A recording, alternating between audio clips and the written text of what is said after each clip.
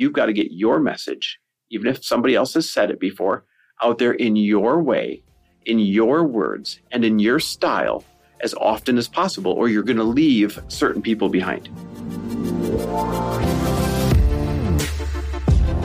Welcome, everybody, to the Chris Harder Show, where we are making you unapologetic about your pursuit of success, knowing that when good people like you make good money, they can then do great things. My name is Chris Harder, and several times per week, I will bring you epic guests, solo episodes, and every single tool, trick, and skill set you need to grow your business, grow your money mindset, and to grow your wealth to levels that you have never reached before. I've ended up in a unique place in life where I've got the experience, the connections, and all of the secrets that it takes to be successful. And I'm lifting the curtain to reveal it all to you in an effort to help put you in a position of abundance so great that you can then be as generous as possible. So let's lock arms and let's get started. And we're back. With another episode of He Said, She Said. Did you have to think about that? Did you forget to name the title? I literally was like, because I was just texting with Nikki, our podcast manager, and I called it He Said. So where are you today? Well, we're at an event, GrowthDay, and I do speak in like 2 days. So I think you got your sometimes mind when on your slides and your slides on your mind? I do. I have my mind on what I'm going to talk about. But also, like, in the past, this would have really rocked me to like be in that room and see such epic speakers and be like, oh my God, you can't be serious. Like, I'm about to follow Ed Mylett. Like, unpack that for me. Because I think people think you just spring up on stage and it's easy for you after a certain number of times. Oh my God. Unpack that for me a little bit. No. Does it get easier? I don't know if anything gets easier in the personal growth space. And you guys, everyone listening to the podcast, because you move your bar. So you're always growing. It does have you view it differently though. You have a different mindset going into it. And what has really helped me with the nerves is over the years, I've grown to stop worrying about needing to be the best speaker or, needing to, be as good as other people. And I've learned that I can only be me. And I've also learned that I just really, really hope and pray that I impact the people in the audience, even if it's just a handful. And that really helps alleviate my nerves. And I used to try to figure out how to do that and I couldn't. I think you do have to just speak enough to get to a place where you're like, oh, okay, well, now I want to do this for the impact reasons. Yeah. Of course you always want to do that.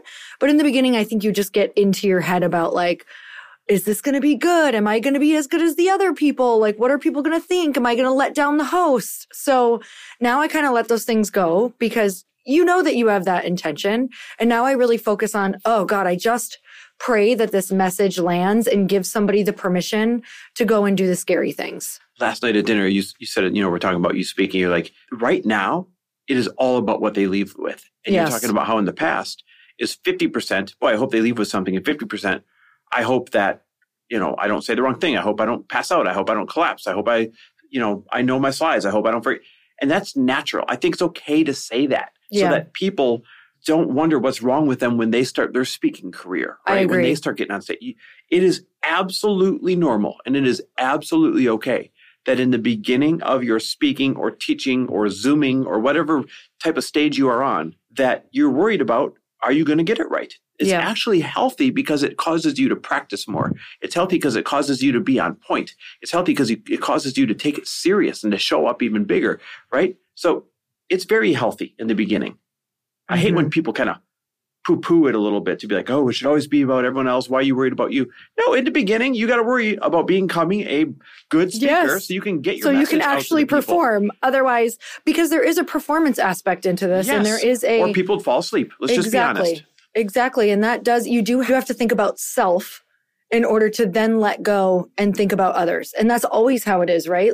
You have to bring your awareness to yourself until you get to a place where you're like, wow, okay, I know that I know how I'm going to show up. I kind of know the routine leading up to this. I know what it looks like for me to practice. And now I can kind of release those things because they've become a habit around the speaking and the showing up.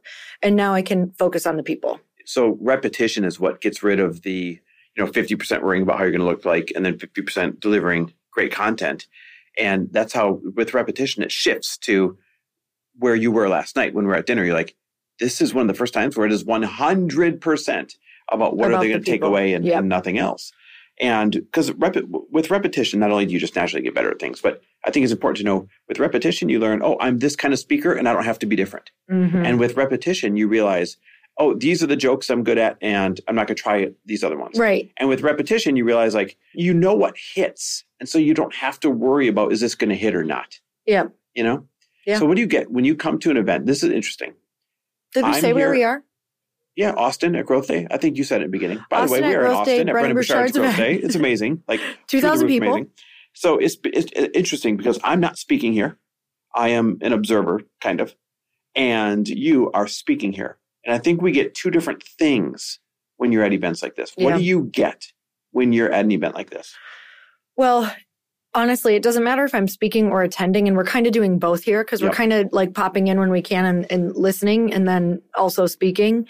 And then we have a couple other meetings while we're here as well, but we're really also trying to be attendees because this is such an incredible event. What do I get when I'm here?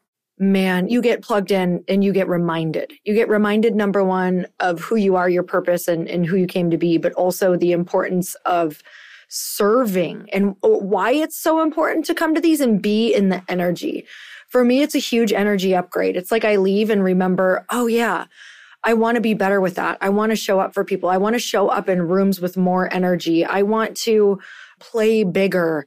I want to help people really reach their goals. And what does that look like? And, you know, we know when we're at home, it's not like we forget, but it's not until we're in the collective energy of other people who want the same things that it actually like, it's almost like it upgrades your DNA. It's like, you know how your phone, like you have to plug it in every so often and you get an upgrade. Yep.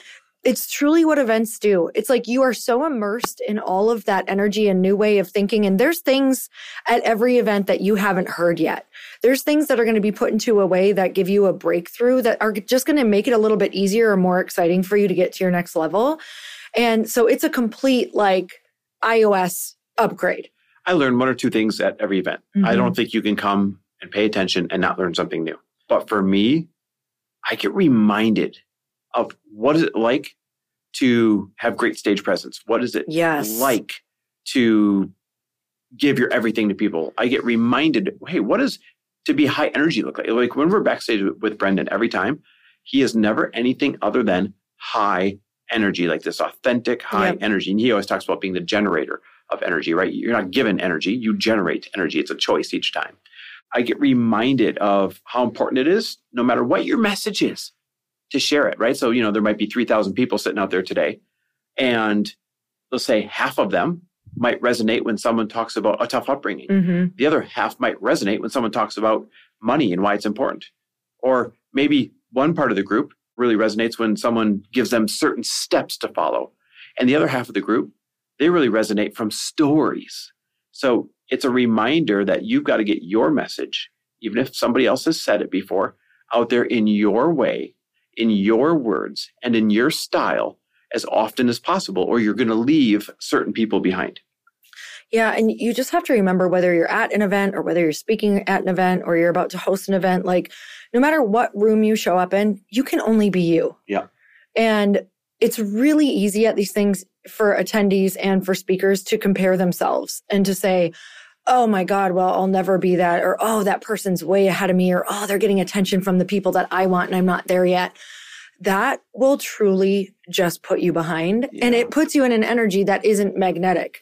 And so to remember, like to reset and walk into the room just interested and also like you're pretty epic. And maybe people don't know that yet, but it's your job to just show up in every social circle, every single moment that you meet someone and just try to make them leave feeling awesome. Like, how are you making each person feel when you're in small moments with them? Maybe it's in a bathroom line. I don't know. Maybe it's, you know, when you're sitting next to someone and it's a stranger, like how can you be interested in them or ask about them or just make them feel comfortable? Yeah. We're talking about, you know, you learn a couple things at events, and then you and I just talked about, you get reminded of a lot of things at events.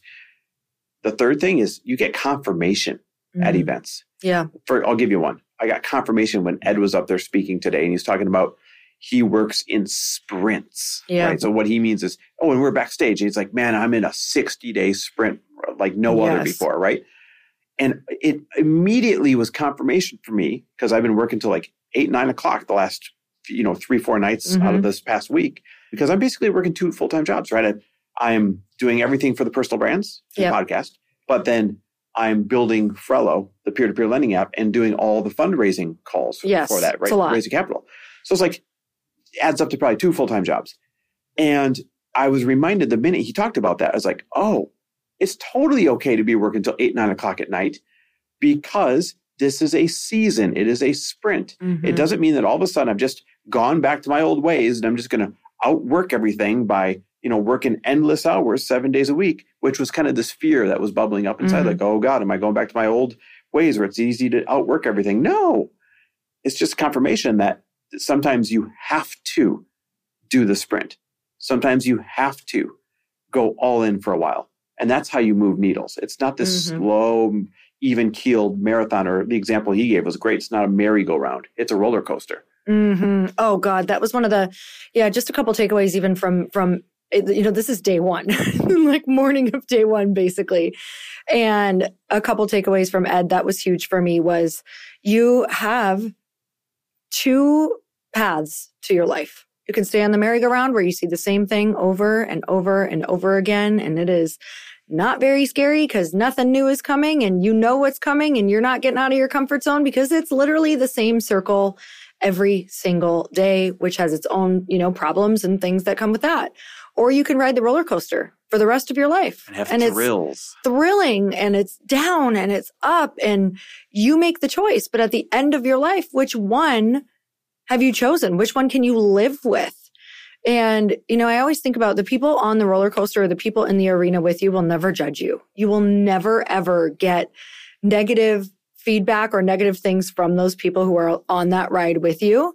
And I always remember, none of the other things actually matter in the grand scheme, because when you're on the roller coaster, you're going to experience things that are wilder, more exciting, more beautiful, better than you can ever imagine, that people on the merry-go-round will never even relate to. They'll never even understand that this life was meant to be that good.